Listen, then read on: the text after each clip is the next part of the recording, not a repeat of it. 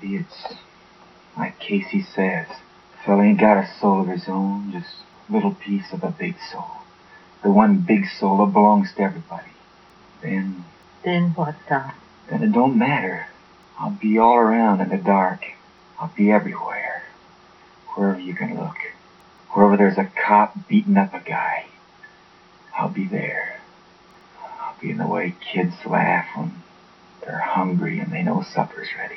And when the people are eating the stuff they raise and living in the houses they build, I'll be there too. I don't understand it, Doc.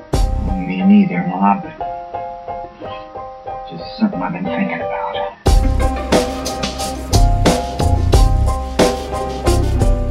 You're listening to the All That's Holy Blue Collar podcast. Thought-provoking interviews with interesting guests and commentary on everything. From sports to gardening, from good food with close friends to great music and movies. Provided by your hosts, Justin Ackerman, the millennial, Cody Stauffer, the reluctant Gen Xer, and Craig Morton, the token baby boomer. These guys are allergic to big words, but not to big ideas. Profound things will be said, but they will be entirely by accident.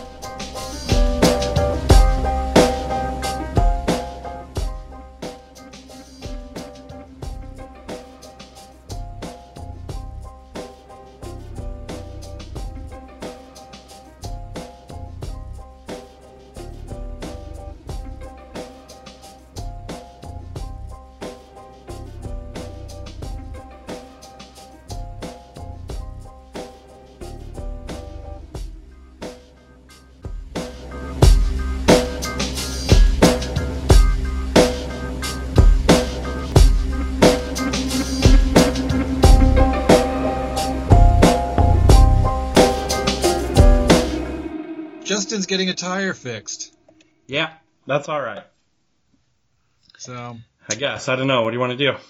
I don't know. I mean, how long does it take to get a tire fixed? Well, if you read his deal, he also is currently looking for a ride to get the tire there. So, yeah. So I don't know. It could be a matter of minutes, hours, days. Yeah, it just got updated just now. He's still stuck. That guy. You know, he needs Farm Bureau insurance, roadside assistance. Will they come do that for you? Yeah, that's cool. Is that who you have? Obviously. Yeah. Yeah. Hey, we should get them as a sponsor. Plug for Farm Bureau. Actually, for most of my life, that was my car insurer as well. Yeah, one of our family friends ended up becoming an insurance salesman, and yep, it's like he said, you know, he was needing to get business started, and so he said, "Hey, can I come look at your insurance and see if I can offer you a better deal?" And it was a good deal. It was a little bit better, and so nice. We switched everything over for him. Yep. No, I was always pleased with my experience with Farmer Bureau.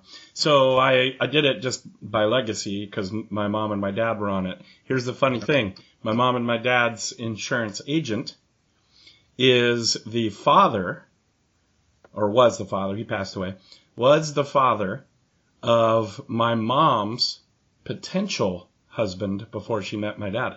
That's kind of weird. Yep.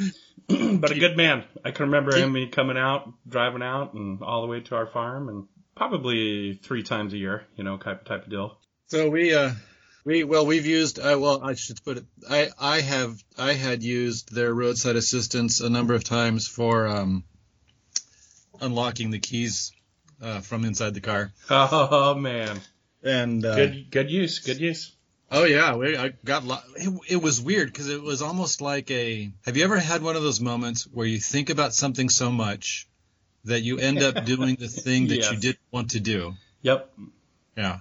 That's funny. And there was no charge for that, huh? What's the limit? It's just covered in the premiums. What's the limit on that? Like, where could you be that they would still respond? So what they do is they contract with a number of locksmiths and tow trucks, and so wherever you are, they contact somebody nearby. Okay. And whoever grabs the call first goes. That's cool. Yeah. So I never had the same locksmith Right. Yep. twice. And the worst of it, the worst it was, I think I did it with probably twice in 1 week, probably 3 times within about 10 days. Holy. Yeah. Wow, man. What's going on? What was going on? You start doing that, you think you need to get some therapy. Yeah, there might be like, something going on there, man. Where is your head? I don't know. I think I left it behind. I just left it locked in the car. Man, yeah. So I think there's a thing to that. In fact, that'd be interesting. I wish Justin would have been in on this call because locksmith. I would like to know from his professional history, were there multiple repeat customers? Yeah. Who are those repeat customers? Well, it's Wednesday. Any minute now, I'll be getting a call from George to unlock his car keys. Yeah, same time every day.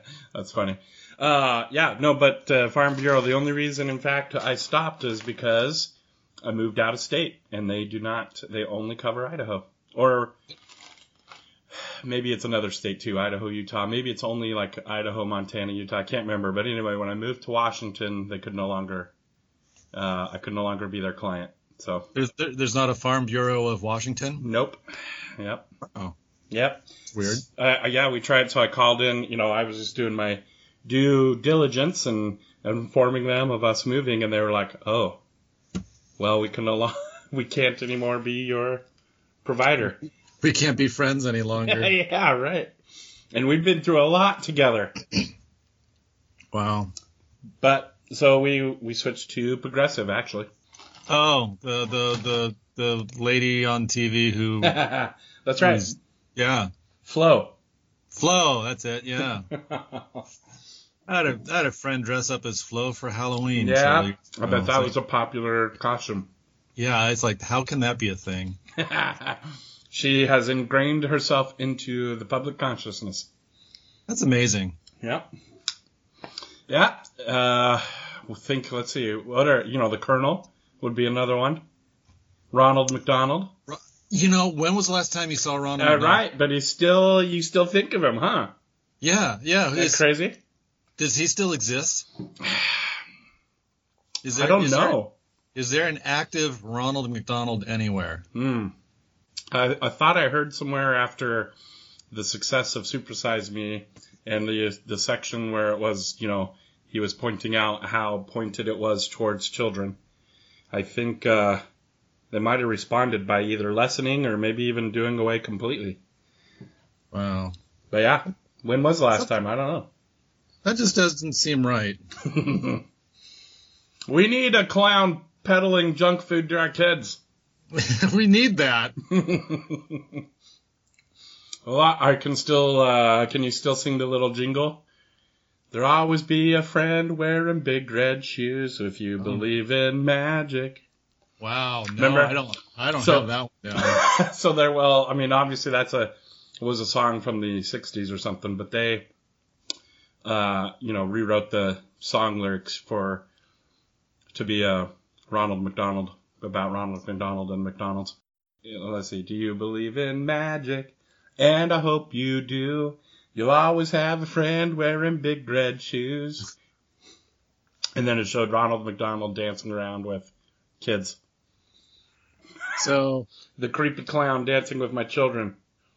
Yeah, I guess I'm not a big fan of clowns. They're just kind of generally weird. I never know what to do with them. Right.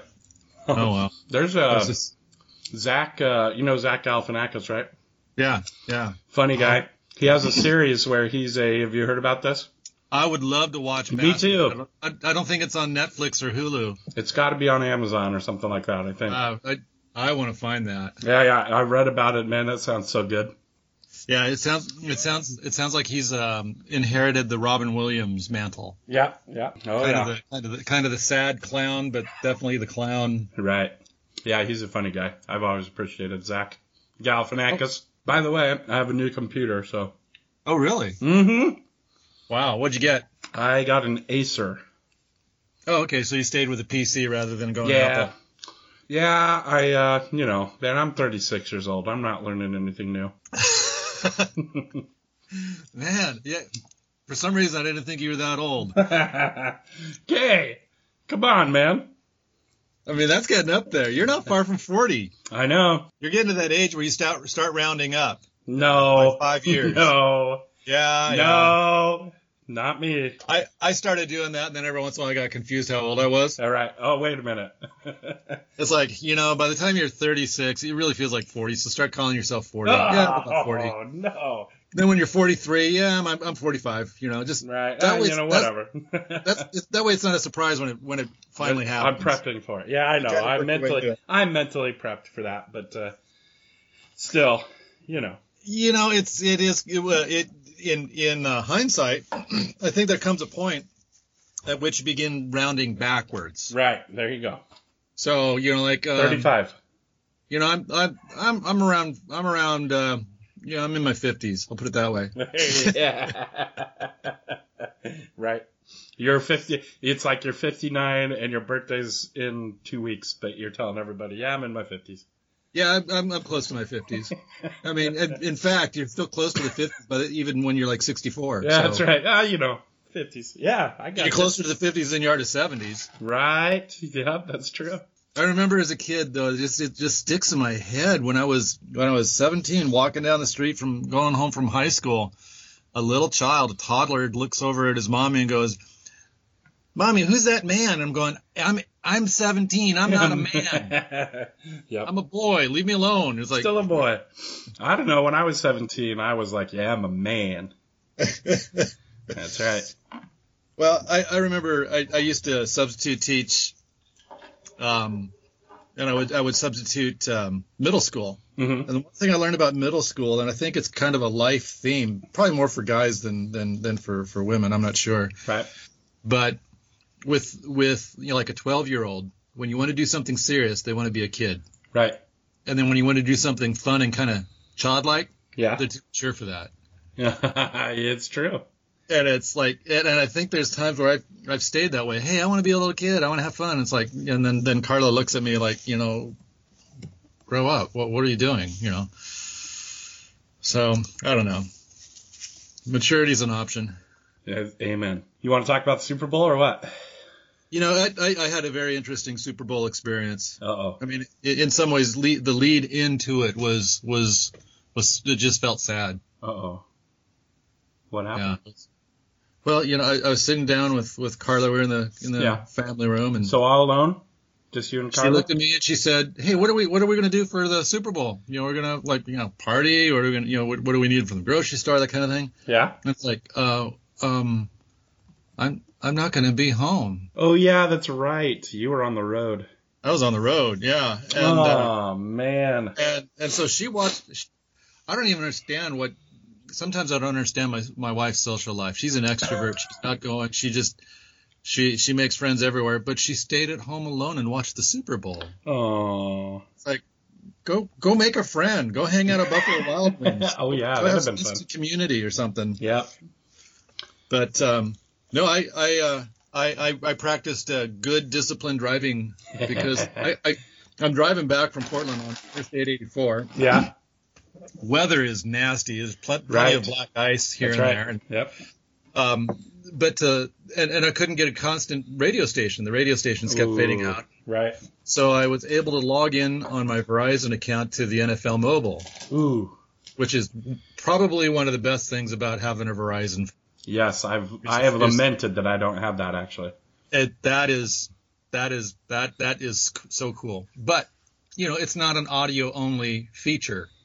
Mm-hmm. It's watching the game. So I log in, get the game going, and I turn my phone upside down so I'm not even tempted to look at it. I'm listening to the game on the Bluetooth and on the car radio. So that's all cool. And then I hear everybody going nuts about an Edelman catch. Oh man, it was insane. And I'm like, I can't look. I can't look. I can't look. Oh. Did you pull over and take a peek? No, I did not. I mean, I really wasn't a place to pull over. And it was like, But I was just so proud of my discipline there. That's good. That was good. Cause I'm sure you've seen it since, right? You know, it was weird. I went to the ESPN site because I figured, ESPN the next day, somebody would have. So I guess I got to go to Fox Sports because I kept on finding places that would show photograph stills in sequence. Right. It's like, okay, I got to find YouTube and just, go look at the thing. But I watched the sequence of the catches, and those guys. Well, also the Julio Jones catch not too long before that. That was a great catch too. Yeah. I mean, these guys, when I watch a slow motion replay of these guys catching a ball, my hunch is their mind is working so fast. So fast. That's how they see reality unfold. Yep. It's moving, at a slow speed. They can make adjustments. They capture it all. Yep. And how do they do that? That's just so incredible. Insane. Yeah, because if you do look at the stills, there's one moment there where the ball his hands are so far apart, and the ball is not even maybe an inch off the turf.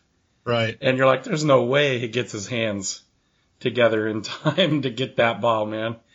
But yet he did. It's incredible. An amazing catch. Yeah, that's good. I mean, good for them. That's cool. You were not rooting for the Patriots? I not really. I mean, it's just my tendency to go for the underdog. Right. Yep, even though statistically, I would have said that the Patriots might have even been the underdog to a certain degree. In a way, they were, yeah. But, Atlanta, they needed a shot. I wanted to see how they did. And just the incredible efficiency of Atlanta. At one point, what was it? They had 28 points with 33 snaps. I know, it was incredible. It's just how do you even do start. that? What a start. They carry that, for 3 quarters. Mm-hmm. And then what was so odd is to be listening to this on the radio, or at least the audio, I mean. And I just could not visualize what happened to Atlanta because all they were reporting was Brady picking apart the defensive backfield. Oh man! And the rookie, what was his name? Mitchell, receiver. In the fourth quarter, all of a sudden comes out of nowhere and blows everything apart. Yep. So yeah, it was interesting, and it was so cool, so intense. Oh yeah. It was insane, man. That game was an incredible game. Might be probably the best Super Bowl, don't you think? It was good. Now, so then I had to go back and look at the commercials the next day. Yeah. So what was your Super Bowl experience? Okay, well, so we did have quite a few folks over. Well, not quite a few. We had 2 separate couples over. That's what it was. And what was it, like 6, probably 10 of us all together. And so it was fun. I love doing the Super Bowl in a communal type setting like that with people, and just to be able to dissect things and talk about things from the commercials to the halftime show, things like that as it's going on. It's pretty cool. I like that experience. So it was fun in that regards. And then there was a stretch there where we all thought basically the game was over.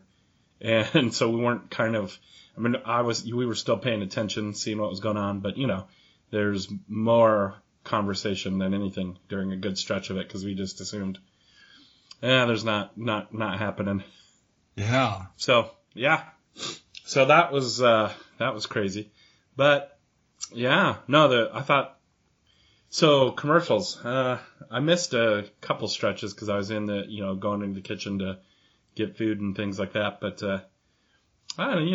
I liked them. I liked the commercials overall. They were not typically you think of Super Bowl, you think of over the top, audacious, comedy, and there didn't seem to be that this year as much as in the past. I think it seems like there were some that were trying to be funny, but they just came off to me stupid. Yeah, there was a couple like that. Just bad. Like the T-Mobile no charges. Yes. That was just stupid. That was dumb.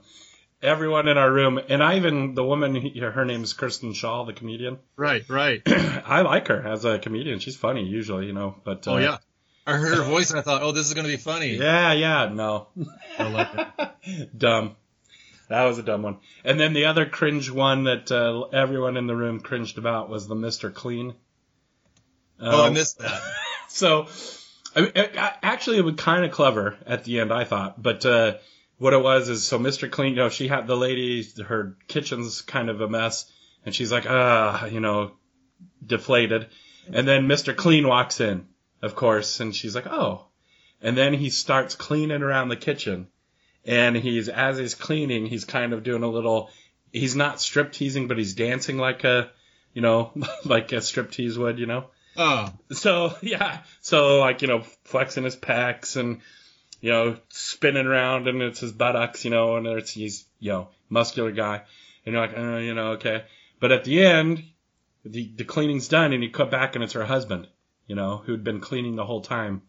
And, and the idea being that, him helping in the kitchen really turned her on, kind of a thing. Because now she's just like, oh my gosh, and runs to him, clearly just loves the fact that he helps clean the kitchen, Well, the thing is, maybe it's not a good commercial, but, I think that's my reality all the time. Right.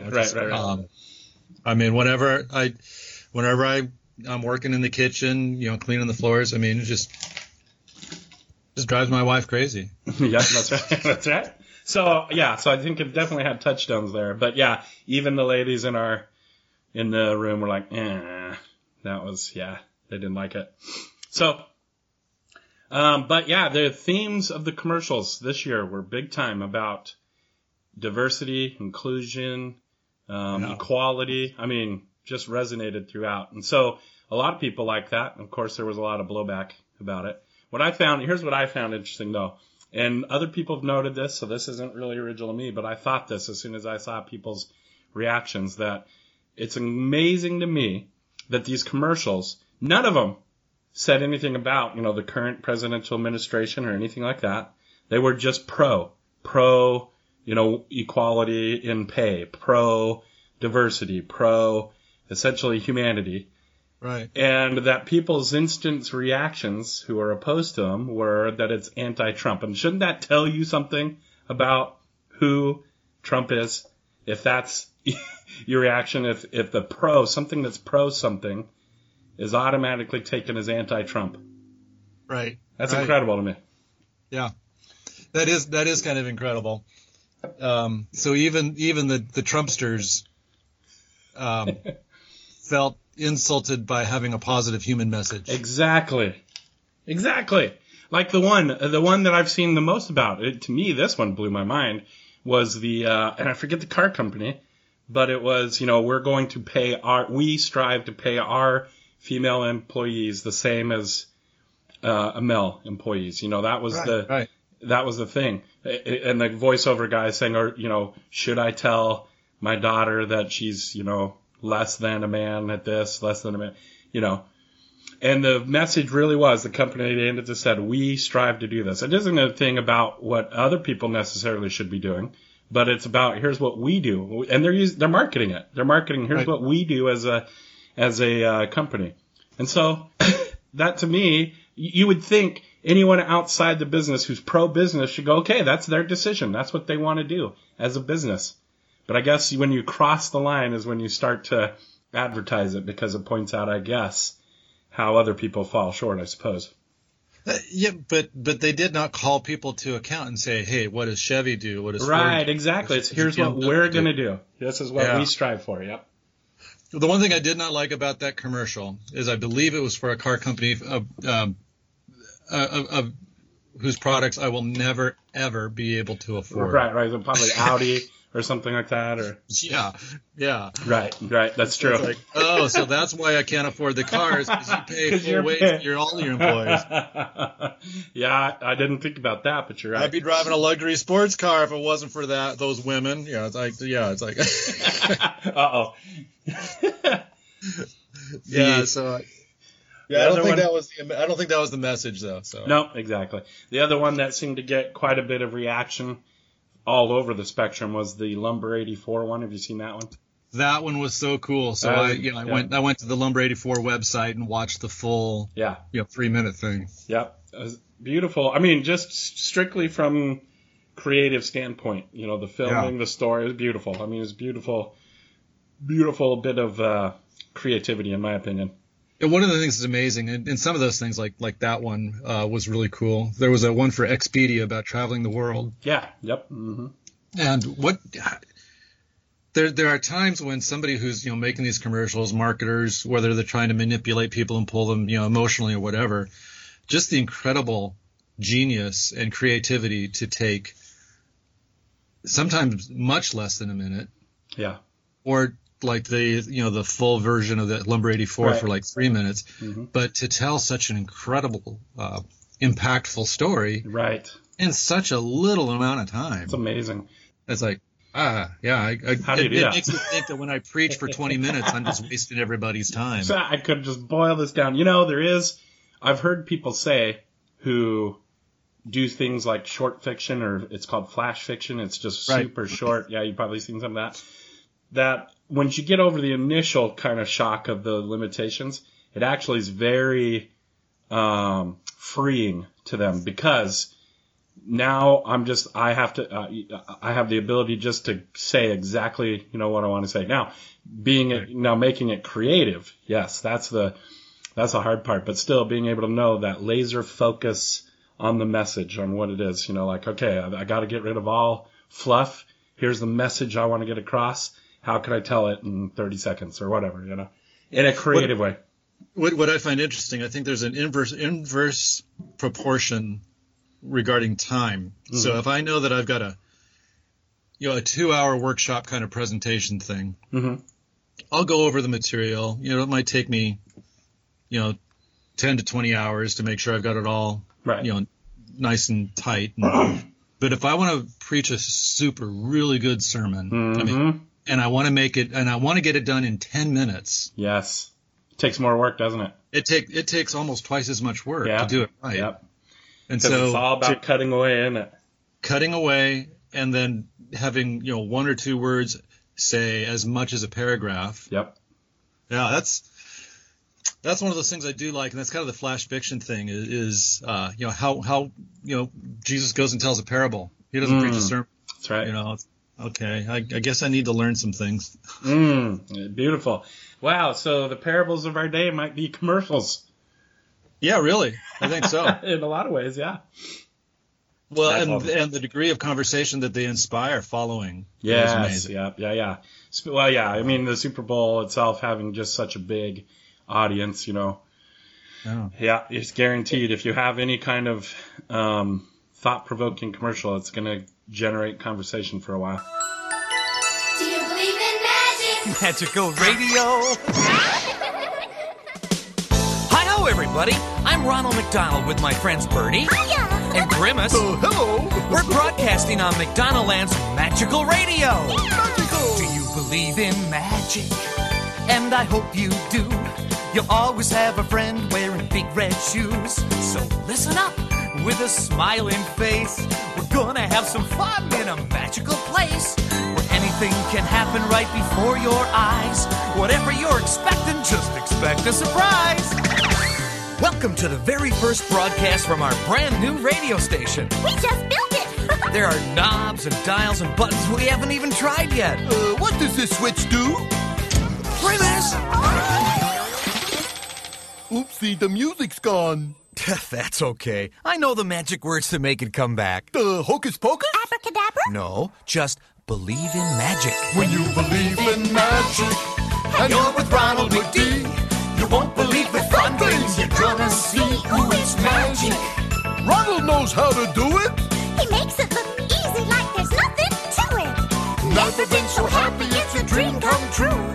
To spend the day playing with you know who. When you believe in magic, and I hope you do, you'll always have a friend wearing big red shoes. When you believe in magic, Makes it magic. believe in magic. Makes it magic. You believe in magic. Makes it magic. Believe in magic. Makes it magic. Hey kids. First up today, we've got something really magical. A song that comes with its own pictures. But Ronald, this is radio. Right, not TV. We can still make pictures inside everyone's head.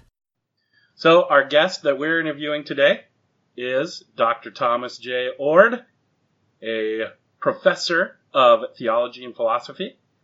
Tom, first of all, thanks for being a guest on our podcast. We really appreciate it. It's my honor. It's good to be talking with you. I believe you are guest number 10, so you're magic number 10. That's right. All right. That's a good number. Yes. We wanted to make sure we really knew what we were doing before we brought on the Dr. Love. Well, not only did we want to know what we were doing before we brought somebody on of your caliber, it's just that we might also bump into you in other settings, and if it's bad, we would have to run and hide. That's right. That's right. I like that argument. So today, I think it's pretty cool that we're interviewing you today. This episode will, of course, come out probably on Monday, fingers crossed, knock on wood. And so less than a week after Valentine's Day, which is today, we're interviewing you on Valentine's Day. What better guest than Dr. Love for Valentine's Day? I love it. It's my honor. And speaking of, today you released a essay on your website. What is love? Baby, don't confuse me no more. Yeah. I mean, it's something I've been obviously working at for a long time, talking about the meaning of love. And on a day like today, when folks talk a lot about love, I thought maybe it'd be a good idea to try to clarify some things, try to affirm what we think is positive in terms of love as sex and romance, but then also see love in a sort of grander vision and tease out some of the nuances. Sure. So then talk to me a little bit about what were some of the things you wanted to clear up when people talk about love, and how do you define love? And because I got to be honest with you, as a student of yours, when you were a professor on the online courses that I took, this was one of the things that really drew me to your thinking, was your understanding of love. And you used a term called fully orbed love. And I want to hear you kind of talk about that a little bit. I'm impressed that you remember that. That's excellent. Well, I mean, a lot of people on Valentine's Day use love primarily in the sense of romance or sexuality, that kind of thing. And I think love can be sexual, can be romantic, but not all romantic and sexual activity is loving. Mm-hmm. And on days like today, when love is used primarily in terms of sex and romance, there's oftentimes kind of a kickback. In fact, I've noticed a few things posted on Facebook today in which people are saying, well, love really isn't about sex and romance. It's really about, helping the needy, being good to one another, helping those who suffer. Sometimes they'll throw in that word agape, which comes from the New Testament. And I want to say that ultimately love is about promoting well-being or doing what's good and flourishing. And so it is appropriate to talk about love in terms of sex and romance, but it's not appropriate to think that all sex and romance is loving. Mm-hmm. And so on a day like today, I want to encourage people to think about love in romantic and sexual ways as doing what is positive, healthy, something good for not only one's partner, but in light of the common good, mm-hmm. or what I call overall well-being. Yeah. And so growing up for me, you brought up that word agape. For me, I can remember being taught or told that is the highest form, the ultimate ideal of love, and all other love pales in comparison. But you don't necessarily think that or believe that, do you? No, I don't. And actually, I was taught the same thing. And that way of thinking really derives from a highly influential book written in the 1930s that still, even though hardly anyone knows the name of the guy, his name is Anders Nygren, mm-hmm. It's still wildly influential today, even though his arguments have been roundly criticized by philosophers, theologians, biblical scholars. I mean, very few, if any, people in the academy agree with what he says in that book, but his influence continues in so many places. Yeah. So what I've done with the word agape is to say that although there's no one definite, clear-cut explanation for the word in the Bible, maybe we ought to think about agape as basically doing good when folks do evil to you, turning the other cheek, to instead of repaying evil, repaying evil with good. But then that is just one form of love alongside philia, which is friendship or cooperation kind of love, and eros, which is valuing what's good and helpful and beautiful, the other. And so you mentioned full orb love. My view is that we should be open to expressing all these kinds of loves depending on the situation, and perhaps even more controversially, God expresses all these forms of love as well. Yes. How did you, so I led off by calling you Dr. Love, and that's kind of a nickname that students have called you because it seems that is the area of your focus, kind of the direction that you've chosen. How did that come about, that you chose to be the Doctor of Love, the Dr. Love? Yeah, that's a good question. I'm not entirely sure why. I mean, part of it has to do with there's probably a gazillion reasons. I'll pick one of them, though, okay. All right? When I was in college, I was one of these people who was an in-your-face witnesser. I did a lot of door-to-door evangelism. I would strike up conversations with people on airplane or at the beach, or, even go to bars and try to convert people to become a Christian.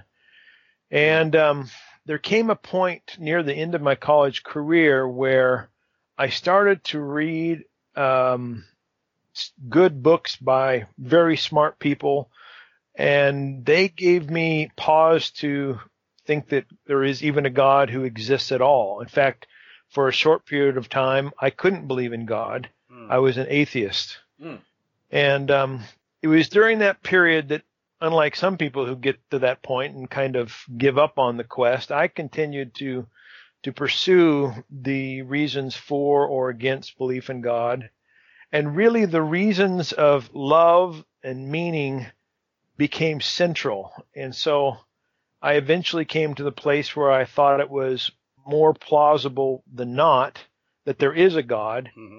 And at the heart of my belief in a God is this notion, is the idea that God is love and that we ought to love, and that the world and the universe can't make good sense if love is not somehow at the very center of it all.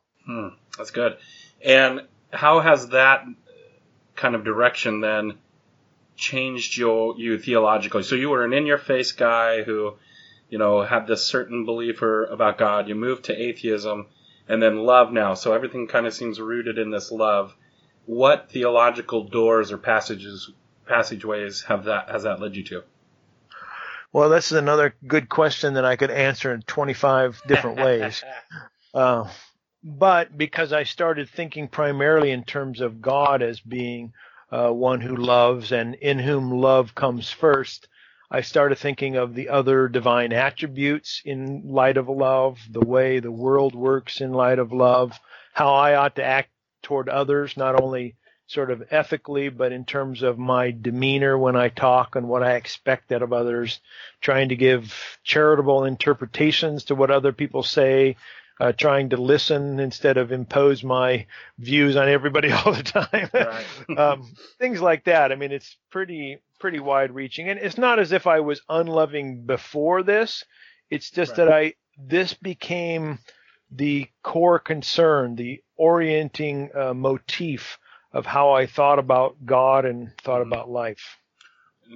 In a broad sense, then that's kind of led you to what many people call an open and relational view of God. Can you kind of describe that a little bit? Yeah. I'm an open and relational theologian. And what that means is that I think God is a relational God who is a giving and receiving.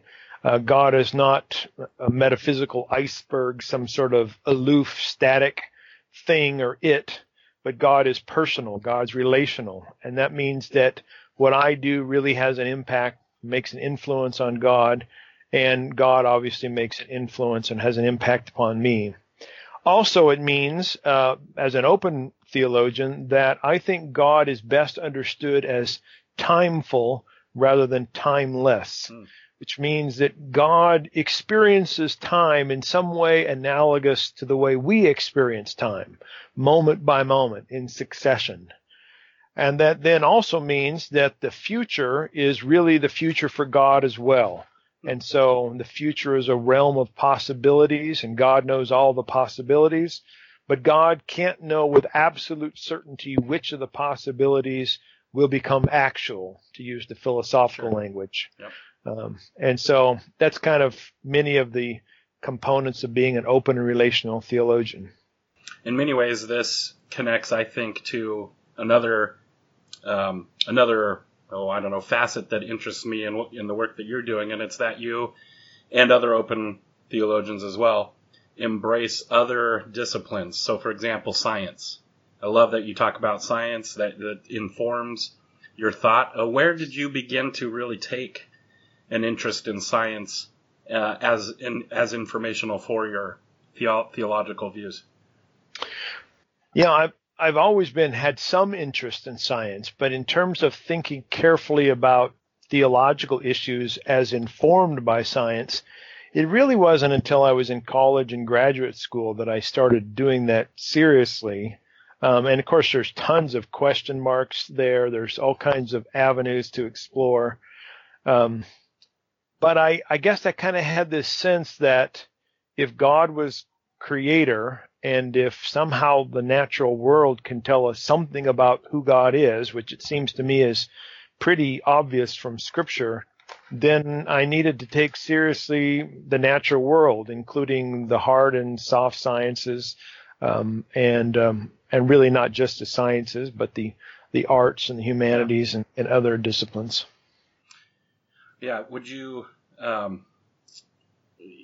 say then that your love for science has, I don't know, so you're working on some stuff coming up that tackles a really tough issue that people, I think, have debated for a long time, and that's the issue of creation. And you are tackling a sacred cow, I would say, and that would be the idea of creatio ex nihilo, or creation out of nothing. Talk to us a little bit about the work you're doing there. Yeah, I mean, the basic question that folks who are religious and not religious have asked is, why is there something rather than nothing? And the standard Christian answer has been, there is something because at one time there was a God, and for some reason this God decided to create a world, and this creating was not out of something and not out of God's self, but was just out of nothing. It's not actually a view we find explicitly stated in the Bible, and it wasn't until the 3rd or 4th century that the Christian church began to adopt this view. But today it is by far the most common view, not only held by folks in the pews, but amongst scholars as well. And I, for the last 20 years or so, have been wrestling with this and come to think that the idea that God creates out of absolute nothingness is not a good way to think. And so I'm proposing a different view, which basically says God is always creating out of that which God previously created as an act of love in God's nature. And so I'm proposing a wild idea that there was no beginning to God's creating, but God's creating has been going on everlastingly. You connected it to your idea of love there, as God is loving. Why is that distinction necessary? Why couldn't God, as a loving God, create out of nothing? Yeah, that's a good question. There's about 3 or 4 reasons. One of them has to do with the problem of evil. And the problem of evil says, why would a loving and powerful God not prevent the genuine evils of the world? Well, if you believe in creation out of nothing, then it seems to me you're committed to the idea that God has unlimited power, or at least could create something from nothing in the present anytime God wanted to. But if you think that, then you have to wonder why God doesn't do that a whole lot to prevent the real genuine evils of the world. So part of my reason for beginning to doubt the traditional view that God created out of nothing had to do with the view of God's power that's entailed in that particular perspective. Another reason is that I think love is inherently relational and seeks cooperation rather than coercion. And so if you think about God's creating in the world as involving creaturely action, that creatures are created co-creators, then love plays a central role there as well. Or a third reason, there's been a strong part of the Christian tradition, as probably best illustrated in the Westminster Confession, that said that God's ultimate motive for creating the universe was to get glory from the creatures. God created for God's own glory, and it's our role to give God glory. And I just think that's the boneheaded way of looking at things. Because it sounds like, God's just all in it for God's own self. And I think God's motive ought to be love. And so thinking in terms of love as the motive for God's creating, that's also tended me in a different kind of direction. So there's the three quick ones. There you go. Now, boneheaded, was that very loving, Dr. Tom? No, it wasn't. That was not very kind. No, actually, you did, in your answer there, you mentioned, and you brought it up earlier, too, a couple times, this idea of the problem of evil, or what, in theological terms we'd call theodicy, problem of suffering and pain and evil. Yeah. That has driven a lot of your work in connection with love. And in your most recent book that you've published, To the Uncontrolling Love of God, you actually begin the book by kind of talking about that issue, that problem. I wonder if you could briefly explain for people, theodicy, and then the classical responses to it that you just didn't find satisfying. Sure. So the problem of evil, succinctly stated, is why wouldn't a loving and powerful God prevent the genuine evils in the world? And this is something that not only Christians have pondered, but those in other religious traditions as well. Mm-hmm. And one of the common responses is, well, somehow every bad thing, every evil thing that happens is a part of some master plan that God has. And so it's not ultimately evil from God's perspective because it serves some greater purpose. I just can't buy into that, given not only what Scripture says about sin and evil, but just my day-to-day circumstances. It seems to me that God is calling us to try to prevent evil all the time. And so when we see evil happen, it's odd to think that somehow God is that's part of God's plan. So other people say, well, God allows or permits evil that God didn't want in the first place because God's hoping that we will build our character, we'll become stronger people. And I think that's not a very good way to look at it, because there's a whole lot more evil in the world than what seems necessary for building our character. Right.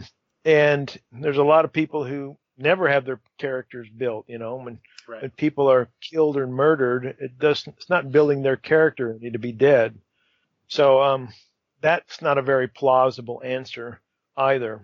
Probably the most common answer, though, is not really an answer at all. It's just an appeal to mystery, Right. We have no idea.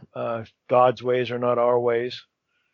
But in this particular book, I propose a new solution, and I'm being specific in that word solution, even though it might sound audacious. I'm saying I think I have a way of thinking about this that can really solve this problem. And what I say is that we should think that God's love is necessarily involves giving away power, freedom, agency. It's self-giving, others empowering. And because God's love is like that, God necessarily gives freedom and agency to everyone in the world. And here's the controversial part, God cannot prevent creatures from using their freedom and agency wrongly. And the cannot there has to do with God's nature of love being this self-giving, others empowering. Yeah. That word, so you mentioned it earlier, the word cannot, and I was going to ask you then, but you brought it up again. So let's tackle it. That word cannot, is it, people might wrestle with that word, and I know people who do, because to say that God cannot feels like, well, I'm just limiting God. So, why not use the word not able to, or won't, or chooses not to? Why is it cannot? Yeah. Cannot instead of would not or chooses not is important to me, because if you think that God chooses not to prevent evil, that means that every evil you encounter is something God could have prevented, but for some reason chose not to. This is going to make you wonder whether or not God is perfectly loving. If you're a victim of sexual, molesting or torture, and you think that God could have stopped what happened to you but chose not to, it's going to be really hard for you to really think God cares deeply about you, really loves you. And so I want to make the stronger claim that God can't do that, because it seems to me if we say God could but chose not to, then we have to really question how consistently loving God really is. But also, a lot of people don't realize this. There are quite a few passages in the Bible that talk about things that God cannot do. Right. So, like, for instance, God can't lie, says the writer of Hebrews, or God can't be tempted, says the James. My favorite one is when Paul is talking to Timothy, and Paul says, when you are faithless, God remains faithful, because God cannot deny himself. And so I use that a lot in the book to say, this refers to God's nature as being a particular way. Yeah. In other words, so the word, some people hear the word cannot, and they believe that means then you're describing a weak God, someone who's limited. But I think you're arguing that it's the essence of God that's right. Yes, I don't want to say restricting God, but, so in other words, it's like who God is. Exactly, yeah. We don't say, God is triune, and boy, God is sure limited, because God isn't 872, Right. Or we don't say, God is omnipresent, but boy, it sure limits God that can't be absent from Las Vegas over the weekend. We just say, no, that's who God is. It's God's nature to be omnipresent. It's God's nature to be triune. And I'm just saying, yeah, it's God's nature to be self-giving, others empowering love. So it's not a limitation of God's power. It's just part of God's essence. And I want to say you've basically created a thought called essential kenosis that describes this. Can you kind of describe that or define that for our listeners? Sure. There are quite a few theologians today who are using that passage in 2 Philippians in which Paul apparently takes a hymn of praise and talks about, though not being in the form of God, although being in the form of God, chooses not to express this, but somehow Jesus self-empties or self-gives or self-limits, people will say. And that's oftentimes called a kenotic theology. But the problem that I have with the typical kenotic theologies goes back to what I mentioned earlier, and that is that most of them say God's self-giving is a voluntary self-limitation, that God could be controlling if God wanted to, but God chooses not to control us or, the world in particular times. And that brings up the problem of evil. A loving God would want to prevent evil. So I say, instead of being voluntarily kenotic, I think God is essentially kenotic, or essential kenosis, which means that not that God is limited by outside factors, forces, worlds, beings, or whatever, but God is involuntarily limited, you might say, but it's God's nature that makes it the case that God acts in certain ways and cannot control others entirely. Yes, good. It seems to me when people set out to do the work of theology, they kind of begin I don't know, I don't want to blanket statement say everyone begins in a certain place, but it seems that most theological work begins with some type of supreme or preeminent attribute, and then the theology flows from that. So, for example, you might say that some people view power or sovereignty as the preeminent attribute, and so then the theology flows from that. Or it might be justice, and then the theology flows from that, and you chose love. So why is love, among all these other attributes that could be picked, why love the supreme attribute, do you think? Well, because the Bible says so, Cody. Come on now. The greatest of these is love, my friend. Right. God is love. Just as I read the text, it seems like the themes of love come to the surface over and over again as being the ones that are preeminent.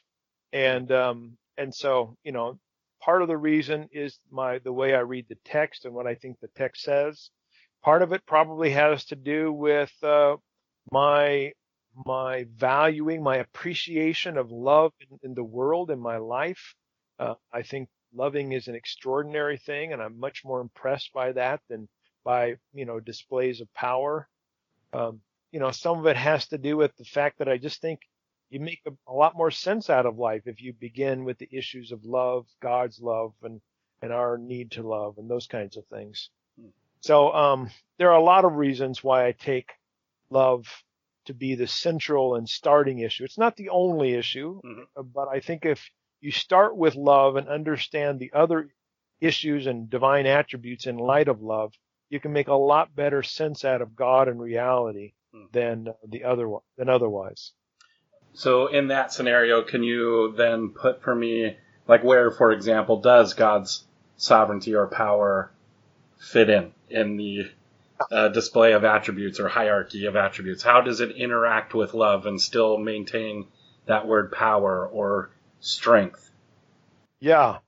So I think the word I like to use, Cody, is the word almighty. Okay. It's the one that's most commonly found in the Bible. It obviously can mean a lot of different things and be defined in a lot of different ways. But to me, almighty is best understood as involving three characteristics. First, God is almighty in that God is mightier than any other, than all others. Secondly, God is almighty in that God is the source of might for all others. And third, God is almighty in the sense that God is the exerts might upon all others, or is influential upon all others. God can be almighty in all three of those senses and yet not be capable of controlling others. God can be the mightiest, the source of might, and exerting might upon without ever controlling any.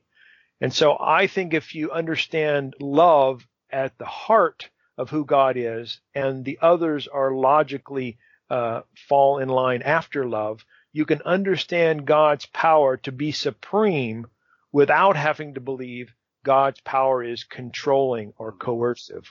Right. In this view, then, of God, this essential kenosis and love, how do we fit into there? So evil, there is evil in the world.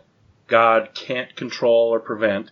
What is our response then? What is our responsibility in the essential kenosis view? Well, I think our responsibility is to live lives of love as best we can, given who we are, given how we understand the world, given our limited knowledge, given our embodied existence, etc. We are called to imitate God, to use the Pauline language, and live lives of love. And I think that means, among other things, trying not to control others. Mm-hmm. I think one of the biggest misconceptions, or maybe misconceptions not the right word, the biggest, I'll say, criticisms I get from my book is that someone will say, well, hold on a second. You're saying God can't control others, but when my 2-year-old throws a temper tantrum, I can control her. Are you saying I'm stronger than God? And I think that's a good question. And so then I have to clarify, and actually I talk about this in the book, but apparently a lot of people don't read this book. There's a difference between God being an omnipresent spirit without a localized physical divine body, and you and me having localized physical bodies. You and I do have the capacity to, sometimes at least, to pick up 2-year-olds and put them in their crib when they're throwing a temper tantrum. God doesn't have that kind of body. Now, God can call upon us to use our bodies to do that, and we can, respond appropriately or inappropriately. But even when we respond to 2-year-olds throwing temper tantrums, even we aren't controlling in the sense of being totally controlling of that person. In fact, I have a personal experience in my own life to illustrate this. My middle daughter went through a terrible 2 period when we were living in Southern California. And, we tried all the disciplinary actions we could think of to try to break this habit of throwing temper tantrums. She usually did it when my wife left in the morning. I'm not exactly sure why, but anyhow, one morning, my wife leaves. My daughter is in her bed. She hears the door shut, and she gets up, runs down the hall of our house, goes to the front door, and just freaks out with a major temper tantrum. And by this time, I had tried all kinds of disciplining, alternatives. I was frustrated. I went down. And I didn't do what I would recommend parents do here, but I picked up my daughter. I shook my finger in her face and I said, "You will not throw temper tantrums." I walked her back to her bed. I put her on her bed. She was just flailing around and screaming. I took one hand. I grabbed both of her arms with one hand. I put my leg on her 2 legs so she couldn't kick me. And with my second hand, I put it over her mouth so she wouldn't scream. And in that moment, Cody, I kid you not, I said to myself, even I can't entirely control my 2-year-old. I can use my body to constrain certain things about her, but I can't control her. And I think God can't control as well. And God doesn't want to control because God's a God of love. How do you respond then to people who, there are stories, that people have experiences where it was as if something interceded or something. There literally are stories of people who felt picked up and carried and moved, or, maybe if they were in an accident that it just seems like if there weren't something there, they would have died or whatever. How do you respond to those instances? Yeah. Well, some of those I think are really important. And, first of all, let me start by this. I believe in miracles. Okay. However, I don't think miracles involve God acting all alone. I think miracles involve God acting and creation responding in certain ways. So the healing miracles, our bodies are responding appropriately to God's action in them. There are some examples in which people talk about things happening, like in a car accident, they all of a sudden found themselves, off on the side of the road and they can't imagine how they got there and they credit God for putting them there. Those, I think, can be explained by God working with the natural environment. And some of them might just be our lack of information too, our ignorance. Sure, yeah. But, I think God can work with creaturely factors as well. And I think a real advantage of thinking like this is that then you don't have to blame God when those miracles don't happen. I've been in church most of my life, and the vast majority of people I and the people in my church have prayed for to be healed have not been healed.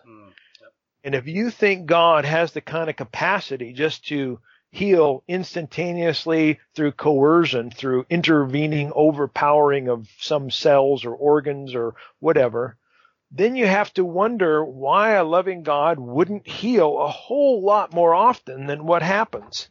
But in my scheme, you can say God is active and perhaps does want to heal, but our organs, our cells are not cooperating with God, and so it's not God to blame, but it's the creaturely factors that are to blame in those instances.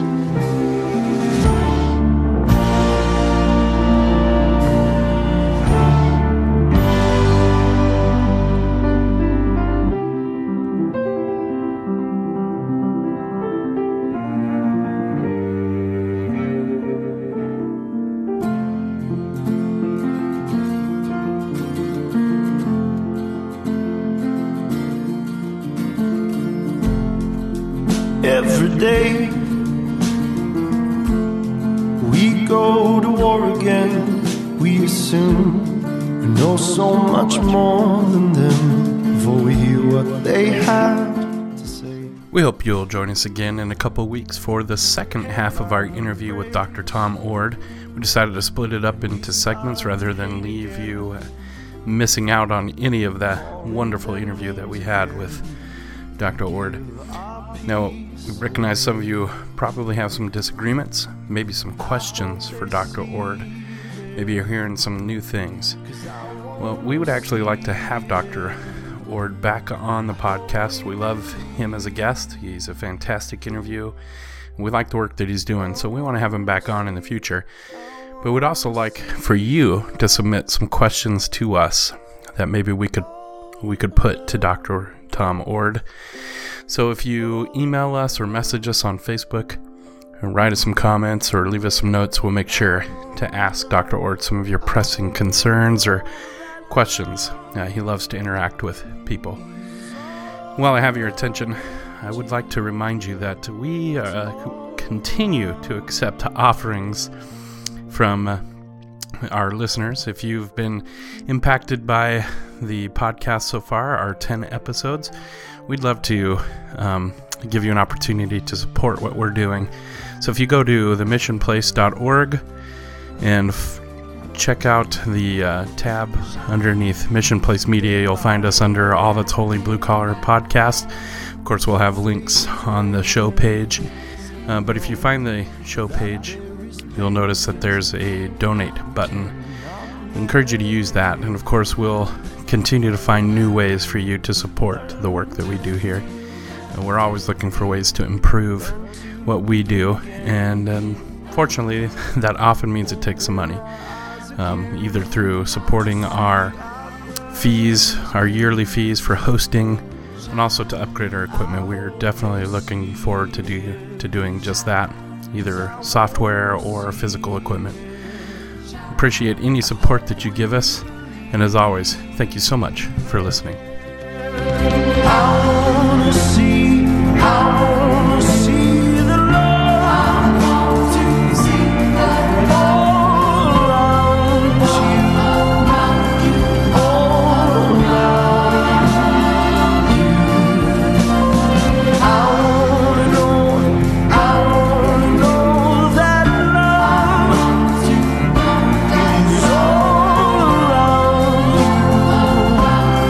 all around. See how it lights you up, lights you up. See how it lights you up, see how it lights you up, it lights you up.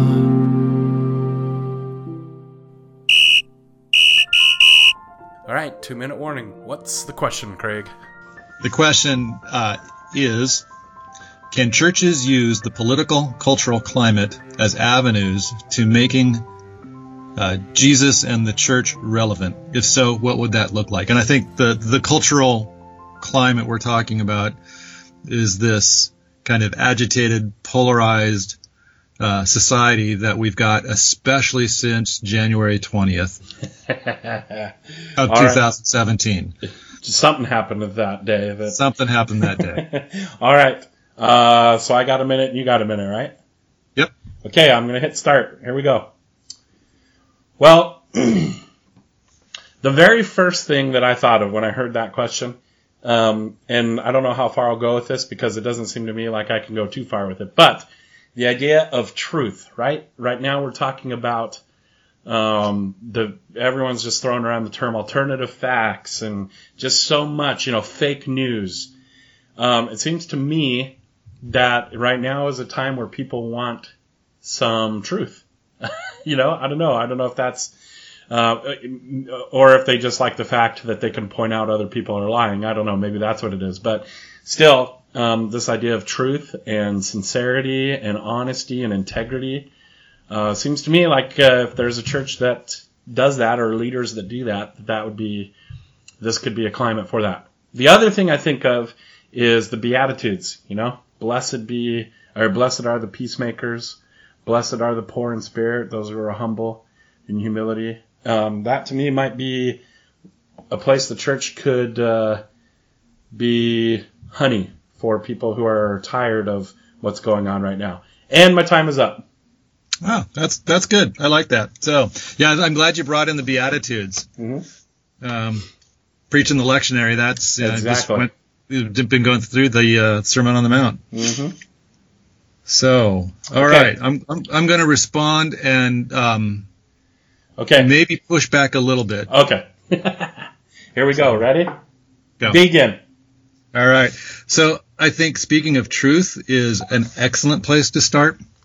And one of the challenges here is also one of integrity. Yeah. So that, that Jesus, the moment when Jesus was questioned by Pilate, what is truth? Right. That question, it has not gone out of style. Nope. Ever. Nope. And I think we as Christians need to figure out what does that mean for us to think about that. Because and whose truth are we going to use? Whose evidence are we going to use to claim truth? Right. And what I worry about is churches groping for things that will support their pre-existing biases. Yes. And so I want to make sure that the church, kind of in agreement with you on this thing of truth, gets itself grounded. Right. Because if we don't get grounded, then we're just going to sway with whatever political movement comes along. Kind of like very true. In the book of James about the two-minded man, going back and forth. Mm-hmm. So agreement, but push back a little. Time's up. There we go. Nailed it. That's good. Yeah. Yeah. All right. That was something I totally wanted to highlight and I forgot to. But the idea of not being swayed by quote unquote truth, but being grounded in the truth. And Jesus, he said, "I am the truth." Yeah, right? and that thing is that's an existential more than an objective truth. Exactly. And that doesn't feel good in a postmodern age. Right. Very true. Because as an existential truth, it means anybody's going to grab onto a portion of it and call it the whole thing. Exactly. My truth, you got your truth, I got my truth, and while that's real, that's not all there is. Yes, that's so true.